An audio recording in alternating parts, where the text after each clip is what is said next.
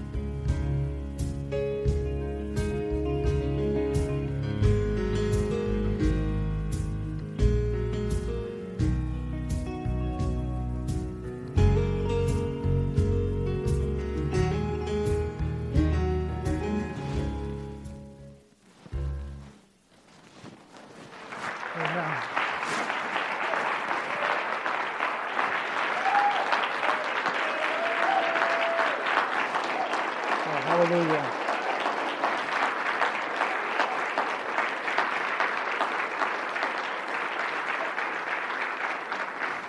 Thank you.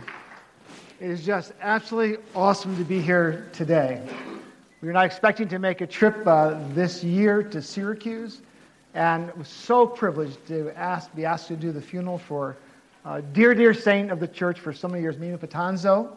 So we were here yesterday for that. Many of you were here as well. And so to Gloria, to the family. I know you see you, Gloria. Wave at me. Where are you at? There you are. Should see you and your family. What a blessing. I've never been to a funeral of someone that age with that many people. And you know what? We were in the home territory church because we could say and do what we wanted. Worship, prayer, preaching. It was just totally awesome. And I love, my wife's saying this isn't right. Where's it at? Oh, there it is. No wonder it sounds so funny. Okay. We good? I'm left-handed. It's hard to do this on the right side. Jim, you should know you're left-handed. You should have this set up for this, right? Perfect, right? Is that okay now? All right. I love what you're doing here. This sanctuary is absolutely gorgeous. It just feels so cozy and warm with the changes made. I just love what I see here.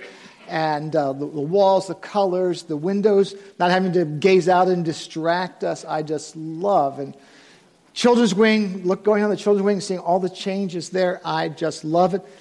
The reception center moved out for the coffee, but it's all absolutely fantastic. So I'm so excited what's happening here. And interesting, I was standing here worshiping, and I kind of said to the Lord, I said, what's happening here? And he said, this is revitalization. This is revitalization. And I never heard God speak to me that word specifically like that before, so I began to think about that. And, a house after a while gets a little old, it gets a little tired, needs a revitalization, needs new paint, needs some fixtures to go and something else to change on it, to be revitalized, to be, I think probably the etymology is be renewed. And then I thought that word revitalization has the word revival in it. So when God moves and works, then we all need some personal revival for change. So I am so blessed in the worship. My wife and I have been visiting tons of churches as we travel, almost a different church every Sunday, and just sense during your worship a wonderful presence of God. And then to end with I Exalt Thee, when we were in our little building in Fairmont, that was one of the songs that we just ushered in, a very special presence of the Lord. So it's just so fitting that a young worship leader would end with an old song. How cool is that, huh? So we're just so blessed to be here and be part of this. My wife and I moved to Syracuse actually in a December day back in 1983. We moved here with 4 children, one just 6 months old, to assume the pastorate of an inner city church in Syracuse. We did our best serving there for 5 years and saw God do a lot of wonderful things in that local church. But the church had a government called congregational government, which meant every quarter there was a business meeting to decide everything. Where you get the next box of pencils from, it seemed like. At least a fight over the lawnmower. And we saw God move and work, and the church grew, and a lot of people came to Christ, and it was just a wonderful thing that was happening, but there was always these meetings resistance. And I remember having my leaders and sharing with them. We all came together with a plan after about 5 years of being in the church.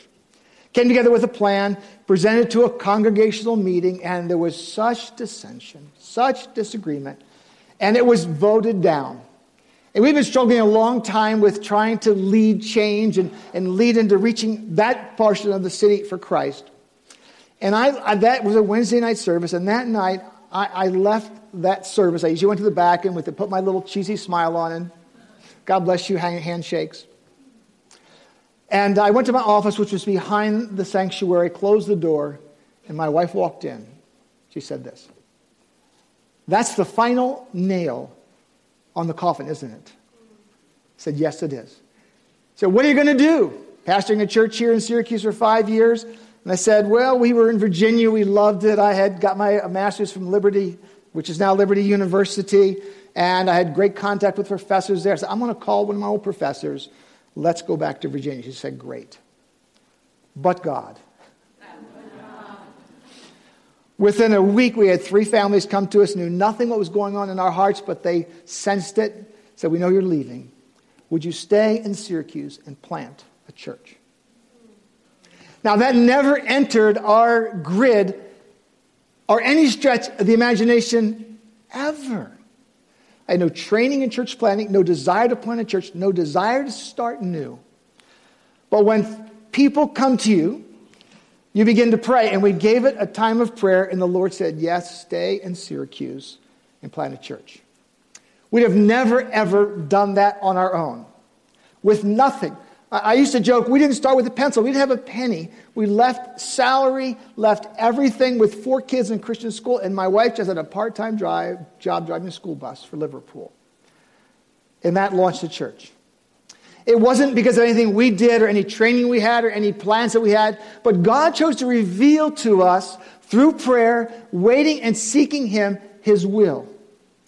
And so this morning I want you to look with me at a small portion of Scripture in a small book of Scripture the book of Habakkuk. When I was a kid, we called it Habakkuk. And I had a professor in Bible college said, the way to remember it is just think of tobacco and say Habakkuk. I have never forgotten that after 50 years or whatever. But that little book, and a few verses from it, in chapter 2, verse 2, this verse says, write down the revelation, make it plain, so that a herald may run with it. So we're speaking about running with the revelation. Now, revelation here, in the older translation, said vision. Knowing what God would have you to do, and then doing it. Being sure this is the will of God for your life, and then you move and you act in it. And I love this verse where it says, write it down, make it plain so that a herald may run with it. It's something you get from God, and once you get it from God, you run with us. Now, God always has a revelation for us, or revelations for us. In other words, He wants us to live our lives in such a way that we hear from Him, that we know His will, and we move and work in the will of God. So, we say, what is it? What are the revelation you have in my life? And because when we do that, it transforms our lives. Knowing that you hear from God, like we did about planting this church and many years through this church, when you know about that, it is transformative. And so the quote I have here under God's revelation for us is this: God desires and delights in revealing His direction for our lives. Passionately pursuing God's revelation will transform our lives from the mundane to the exhilarating. Is your life mundane? It's just you, day after day, decision after decision. I think I'll go here and do this. When you are in the will of God and you hear from God, there's an exhilaration. We had a young man grow up in this church by the name of Bruce Wood. Remember Bruce? He was in your youth group. And Bruce's parents went through some difficult situations, but he came out amazingly great. He emailed me recently, or Facebooked me something, from California, where he's a youth pastor. And he said, I quote you all the time. Well, that's great. And he said, aren't you the one that say that life in the Spirit is like being strapped to an F-16? And I said, yeah, that was me. He said, good, I'm glad I'm quoting the right person. But I thought, that's it. There's this exhilaration in the will of God when you hear from God. And this isn't just for people that are leaders and pastors. It's for everyone to say, I've heard from God, and I know what God wants me to do. For my family, for my job, for my finances, for the next step in my life, relationships, I know I've heard from God. Now, this book of Habakkuk is a very interesting little book. Habakkuk is a prophet. It's one of these minor prophets tucked in the Old Testament. And if you use electronic devices, it's easier to find, your cell phone, your iPad, whatever you have. But the book opens with this dialogue. Now, Habakkuk is asking God questions. He's communicating with him, and he begins asking these questions he doesn't understand, and really he's very upset. Habakkuk is very upset, and he begins asking God what I call, the prophet's problem is asking these why questions. You see, he sees sin rampant among God's people, and he's righteous, and he said, God, you need to judge your people. So he asks these questions in chapter 1, verse 3. He says this. He says, God, why do you make me look at injustice? Why do you tolerate wrongdoing? And so he says in verse 113, oh, by the way, God answers and said, oh, Habakkuk, guess what? Don't worry. I'm judging it. I'm judging it right now. In fact, I'm raising up the Babylonians, who are more wicked and more evil than Israel. And Habakkuk said, what? Why? And so a second time in verse 13, he says, why then do you tolerate the treacherousness? Why are you silent while the wicked swallow up the more righteous? So he's saying, well, as evil as our people are, God, they're worse, and they're going to swallow us up? God, what are you doing? Now, the point is this, is that he is here asking why questions to God. Now, the fact is that asking why questions to God never really gives us adequate answers. So, when we ask why questions, the problem is this. Focusing on life's present, insurmountable, and unsolvable problems will consume us and frustrate us to the point of despair. My wife and I flew up here from Florida. We came through Orlando. We were at the airport, waiting in the airport. And my wife started to have a conversation with a lady that was there. And it got very deep. The lady began to tell us that her 29-year-old daughter was stricken with cancer and had died about a year before that. Her son, he told us about married a woman from another culture, and the woman from this other culture kept her son from seeing seeing her son, seeing her grandchild, and it just completely, she was just so broken. And, God, why does this happen? Why do I lose a child? Why do I go through this? And many times we ask God those questions. There's never a good answer. One time I was at a funeral of I think it was a teenage girl that had tragically been killed. And I'll never forget the minister saying this, trying to give an answer to why. He said, well, the reason that God took her was that God has a beautiful garden. You need to pick a flower from here and put it in his garden. And I wanted to stand up in church and scream, no, that's not what God does. We trust him, but we do not have the answers. So our problem is we have why, and we don't have adequate answers. I'd like to say this, I don't know. I can't tell you why. But I trust God and I believe God.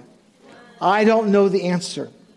And so Habakkuk in chapter 1, he's full of these why questions to God. His dialogue is quite interesting because he's really questioning God and asking why questions. And then finally he shuts up. And which sometimes is not an easy thing to do, is that right? So what we need to do is not ask what questions, but why questions. We need for what questions and not why questions. We spend far too much time asking why and not enough time asking what. So chapter 1 ends. This is a fantastic book. You'll love it. Just 3 little short chapters. And chapter 1 ends. And now Habakkuk finally says, you know what? I better hear from God. I better shut my mouth. I better just be quiet and see what the word of the Lord is for me. And so he says this in chapter 2, verse 1. And we'll focus on these 3 verses here about getting God's revelation. He says, I will stand at my watch. I will look to see what he will say to me. So instead of saying, why, God? I say, God, I want to look to see what God is going to say to me. So that's the place we should be. God, what is it your will for my life? What do I do about this situation? What do you want to say to me? Not why is this happening, but what do you want from me? So we need to be spending that time not on why questions, but what questions. So continuing on in that same verse, I want you to look with me at 4 different aspects of having God's revelation, his revealing, his unveiling, so we can have this exhilarating life of saying, man, I am just strapped to that F-16 and, having the time of my life directed with God. So again in verse 1, he says this, the first aspect is we have to wait. Revelation. Now, that's always a difficult word for me, to wait. I'm sure that shocks those of you that know me. Now, I'm the kind of guy that's ready, fire, aim. We'll work on getting it there after we pull the trigger, So, again, he says in chapter 2, verse 1, as he waits, I will stand at my watch, and I will look to see what he will say to me. Now, the original word is this watchtower where a person would look over the city and examine and be there to protect and so forth. He's watching, he's looking.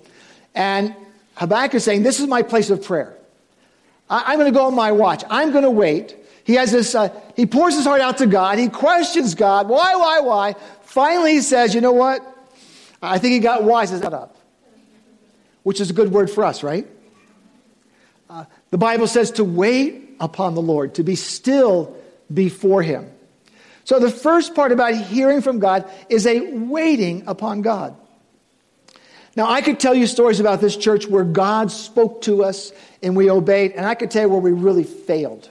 as well. So all these stories are not all about, you've done everything right. Not at all. But one of the things that God showed us about waiting upon God was the building of this first phase, which is the sanctuary and the education wing. The atrium was later. Now, when we were in the process of this building, we had purchased this land. We'd owed money on this land. That's another story. We owned this land. We were looking to build upon this land. And we were in Fairmont Avenue, I think it was, in Fairmont. And we were going to build here. And we had to borrow money. The only way I ever knew to build a church was to borrow money. I never heard anybody doing anything but that, to borrow money and build. We found someone who would do prefab churches, put the boxes up, and could do it to fit I think it was about $750,000 at the time. This is back in, 1996 or something, 5 or 6. $750,000. And we couldn't find any bank that would loan us the money because we weren't that old to do it. But I found this company would do the bonds, and we could do it. And we maximized out exactly at $750,000. We could borrow, and we could get it all built for $750,000. So to me, this was a slam dunk. It was a win-win situation. We'd have a big mortgage for a long time, but we certainly would do it. We fired first and then find that bullet there. And I never forget the meeting. I'm David May. I think you were at that meeting. John Wicks, I think you were there. I don't know who else I can see that was here. But we combined our elders and deacons together for this meeting to be our building committee. And I said, guys, here's what I see, And I was fully expected to walk away. In fact, I had a guy that was from this prefab church company that was ready for my phone call the next day. And the bond company was ready for a call the next day, because I was ready to launch this thing and get it going. With 3 or 4 months, we'll be in. We'll have our building here in this property. And as we talked that night, I think Pastor Ron Silver was there as well, too, at that meeting. He was here yesterday at the funeral. And as we talked, there was some resistance to this idea. And, of course, we all love that, right? I said, hey, this is it. It's a perfect match. And as we began to discuss this further, I remember a guy by the name of David Smith said, God's been speaking about sacrifice. We need to learn how to sacrifice first. How many just say, yes, sacrifice, God. I'm all in, right? Let's go for it. Let's sacrifice for God. And out of that meeting, there was not agreement. And we wanted 100% agreement in that meeting. I went home and we said, let's call a day of prayer and fasting for the church. I went home so discouraged and upset, because I wanted to see this built so badly, and I could see it happening. But we set a day for prayer and fasting. I'll never forget it. I forget the time of the year it was. And we came together at that particular service, seeking God. What do you want, God? Do we borrow money? Do we build or not build? Do we stay here and add a 4th service? What do we do? How do we do this? And the first thing that came out of that prayer meeting and hearing the word of God was that we need to learn how to sacrifice. So I preached 7 weeks on sacrifice. And people stayed. Sacrificial giving. We had a sacrificial Sunday for an offering. I think there were about 100 people in the church, and they gave cash offering that day. I think it was $42,000. They pledged another $100,000 for the next year. We prayed again, and God spoke to us. We had another meeting, and God said, build without borrowing, having God's people do the work. And I just couldn't imagine that. And then God raised up Brother John Wicks there and said, I will lead this. I'll sacrifice myself, and I'll be the construction manager. And we launched out. And in 20 months, God did miracles. By the way, I can't walk around this building without looking at every place I shed my blood or I did something. If you ever climb up through the rafters, you'll notice on the rafters where I wrote in blood, this is Lee Simmons' blood, and I dated it. So you ever see that? I wasn't killed there. I just was making a memory up on the rafter. But God's revelation was so different than what I wanted, that I thought was sure. And so we were able to wait. We took time. We prayed. We fasted. We sought God. So when you're waiting on the revelation, you wait until you hear from God. Take the time to do that. So there's a waiting on the revelation. After there's a waiting revelation, there's a proclamation of that revelation. We have to let it be known. Chapter 2, verse 2 says, write down the revelation, make it plain on tables so that the herald may run with it. Now, this was the idea then. This was social media of the day. Have a clay tablet, cuneiform write upon it, and then sent out over the whole empire. So that was kind of their Facebook and Instagram and Twitter and all that kind of stuff. Get it out everywhere, right? So we write down the revelation, make it plain. So the idea is this, is when God reveals something to you, you proclaim by faith what God tells you to do. And I love this little quote. Making our vision public is the fire that will burn our bridges. When you proclaim, this is how God's directing me. Now, proclaim things. And second of all, it's a confirmation from good, godly people that we are indeed in the will of God. When we built this building, when it was 10 years old, and I was turning, I think, 50 at the time, the church was 10 years old, and we built this building. I said, oh God, I don't want us to be settlers. I'm afraid we get this beautiful building. People will get comfortable, and they'll just want to have church and not God. Just enjoy all of our labors here. And I was praying and said, God, give me the word for the church. I wasn't expecting what I heard. And those that know this story know that God gave me a number was 1 million. And I thought, well, we just raised the money for this building, which was $500,000 by doing it ourselves. I guess the next building is $1 million I have to raise. And the Lord, of course, made it clear that it was 1 million souls for Christ. I thought, Lord, 1 million souls for Christ. If we have a good year of people that really, truly get converted, or they get really changed. Oh, so glad about the baptism next week. That is always exciting to hear. People really get, it's a good year, we need a millennium to get this job done. And I just kept it in my heart. I said, I can't, the church thinks I'm crazy, but this will put it over the edge. If I ever tell the church that we're supposed to reach 1 million souls for Christ, that's what God said, they'll be plucking the chickens and boiling the tar during the service. And so, but one Sunday, if you preach, sometimes you say things you don't intend to say. And in the moment of all, I said, and one day I said here, and besides that, God said our mission is to reach 1 million souls for Christ. As the word slipped out of my mouth, I thought, you idiot. What are you saying? And I wanted to leave church as quickly as possible that day. I wanted one of those superheroes' ability to become invisible. It's kind of sleek out because I thought they're going to think I'm crazier yet. And Alice Sewell, dear saint of God, met me at the aisle. She said, Pastor, I believe God with you for that vision. I'm going to pray with you for that vision. And it was all I needed to hear, was a confirmation of that.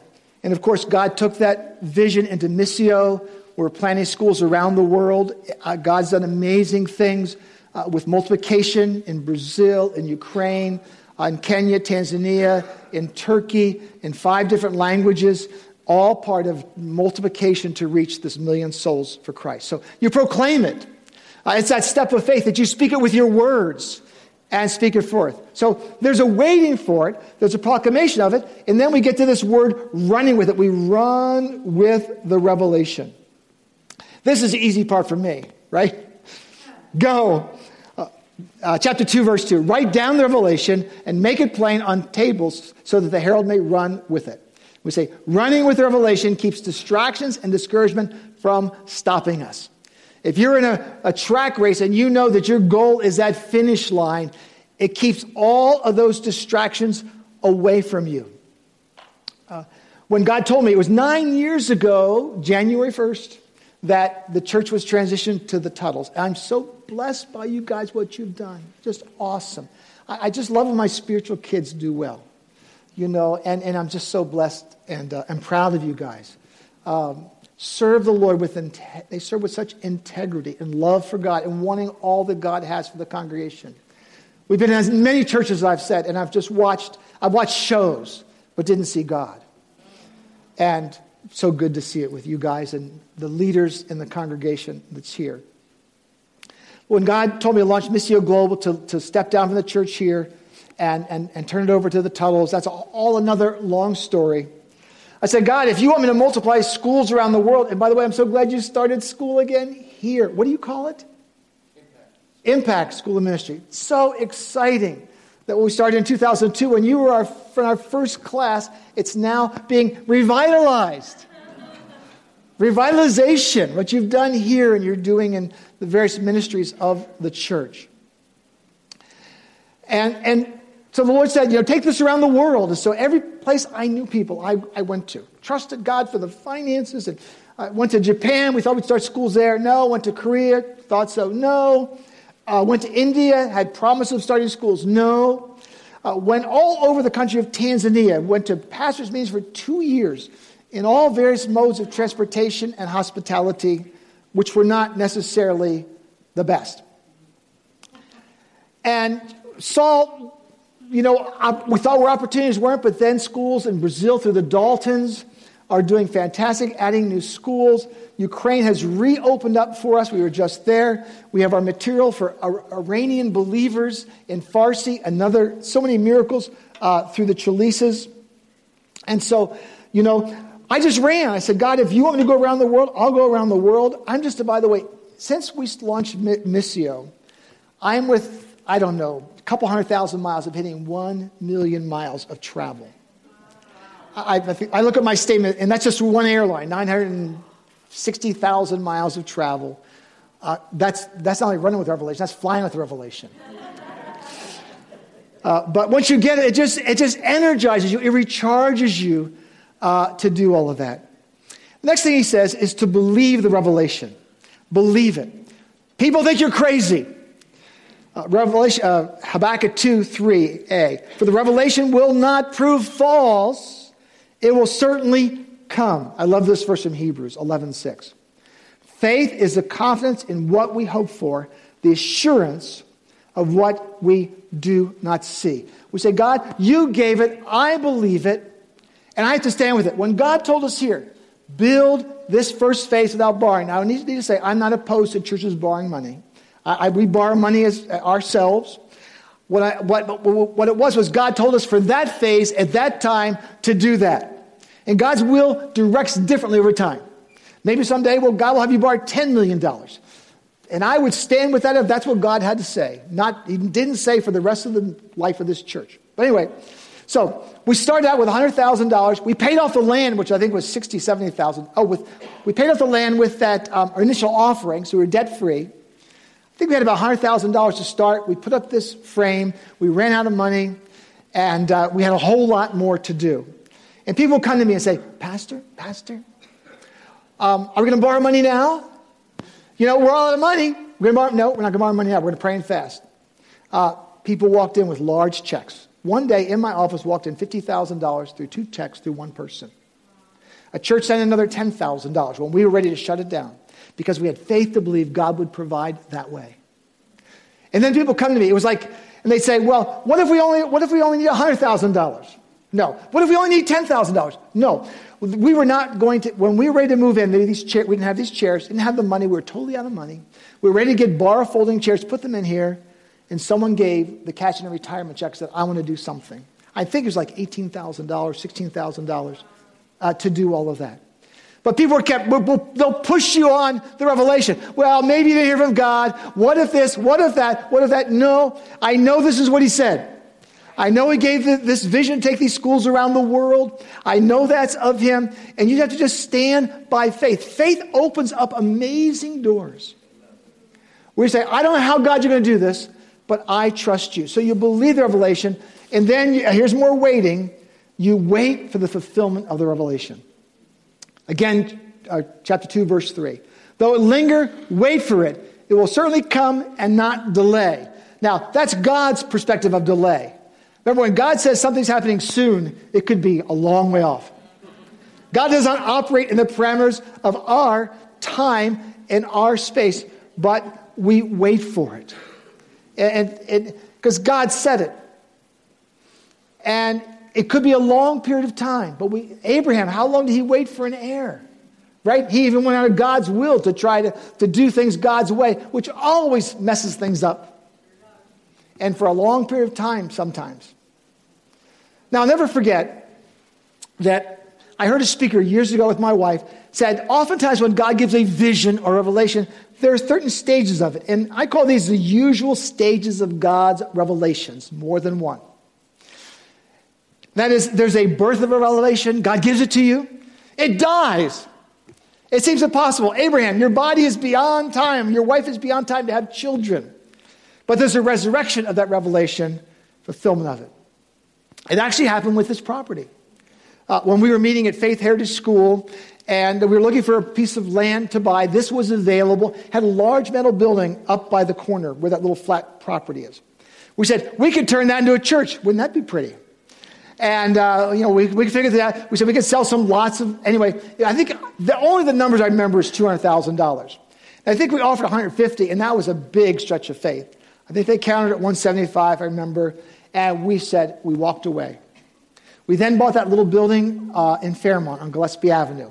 We were there and the Holy Spirit came. We had 3 services. We had hundreds of people in those 3 services come in. The Lord said, well, it's time to look again.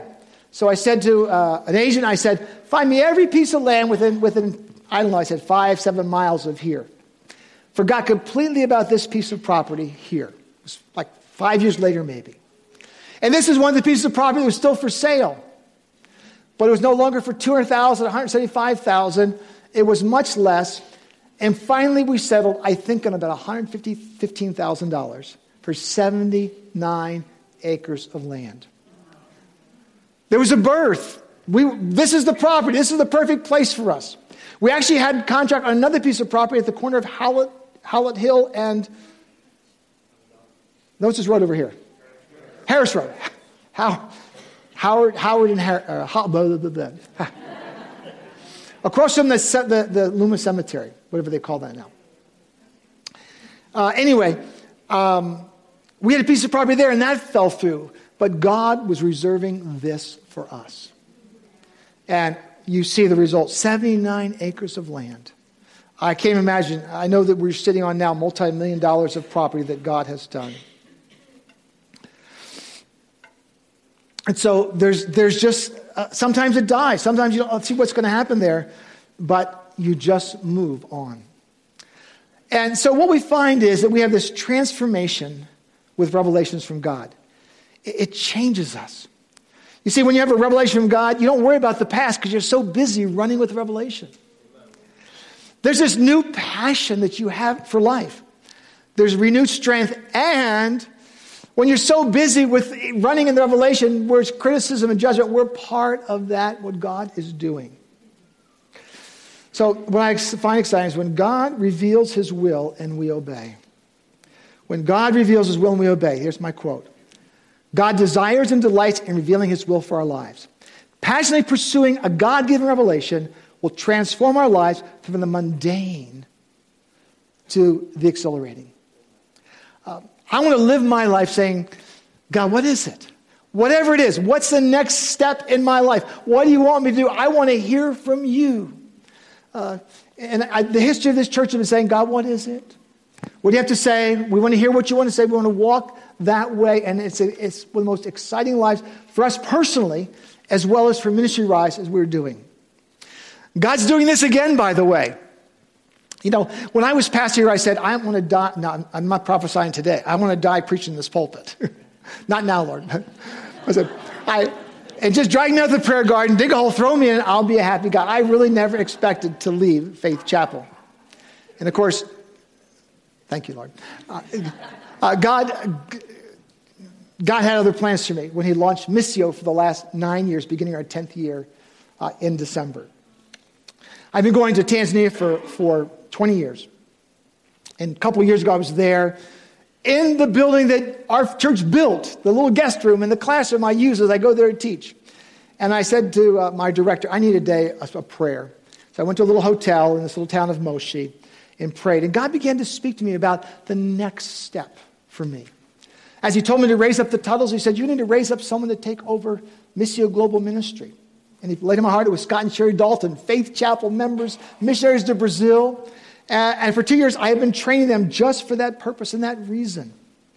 And, I said, Lord, I want to do ministry the rest of my life. I don't want to retire. If I'm not going to do Missio someday, then what am I going to do? And he said this very clearly, it's family ministry. That your last phase of ministry is family ministry. And, I robbed my family by planting this church. I did far too much, too long, not days off, not time to rest, not time to relax, just, again, going 1,000,000 miles an hour. And I said, you know what? God said, you need to give back to your family. And so the Lord is showing me how to minister to my family.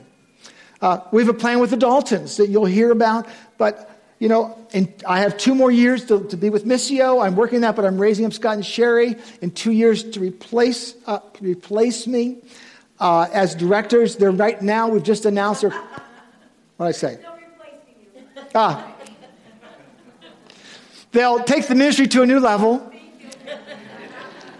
And we're excited about this next transformation of Missio. Over the next 2 years, we're working through this transition, and the Daltons will be taking over. God willing, this is so far what we believe his plans are. Our board's already approved this. And that God's saying, your last phase is family ministry. So we moved by a lake. We moved up in the mountains, so my grandkids have memories. We're spending more time with them. I just lost a nephew, many of you know, and I'm now helping my sister. And all of a sudden, God's opening up family ministry doors. And so he's saying, you know what? Your last ministry is family ministry. So we're in a transition process for the church, Faith Chapel, for all of you donors. We want you to continue because Missio is Missio. It's not Lee Simmons. So would you please be part and stay part of Missio? The Daltons are a big transition. They'll be in Brazil 3 or 4 months a year. They'll be coming here, coming back to U.S. for more time as we make this transition. But I never planned to leave here. I never planned to have to transition Missio like this. But you know what? When God speaks, you obey. So God's already opened up. I wish I could tell all the stories of amazing doors, but not able to. But the exhilarating life, the exciting life is not one that we control, but one where we just say, God, I'm going to wait what you have to say, reveal to me. I'll proclaim it from the mountaintops. I'm going to run with this thing. I'll wait for this thing. I'll believe this thing, God, and live this life that you really want me to live. Now, it all begins with personal faith in Jesus Christ. I'm sure many of you here, if not all of you, profess faith in Christ, but maybe someone is here. Professing faith in Christ is inviting the resurrected Christ in our life to change us and make us brand new. And if you've never had that personal invitation of inviting Christ into your life, you can do it now. Ask him to forgive you of your sin. Confess it before God and invite him to come in. And he will change your life and give you a reason and purpose to live. Would you bow your heads and pray with me right now? Father, I thank you for this church, for what you're doing here, this revitalization, and renewal, and what you're doing through the work of the Holy Spirit, God. We're just excited about it. But I pray for every individual here, that perhaps there's 1 or 2 or more here today who have never received you. I just want to pause my prayer and speak to you that if you've never received Christ, I'm going to pray a simple prayer. As I pray it aloud, you can pray in your heart to have your life transformed. And here's the prayer, if this is your prayer. Dear God, I need you. Forgive me of my sin. Change me. I invite Christ into my life.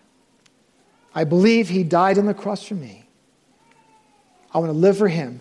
And my life never be the same again. I pray in your name. Amen. Amen. If you've prayed that prayer, let one of the leaders know, or let my wife and I know that you can begin your transformation with Christ. Pastor Jim.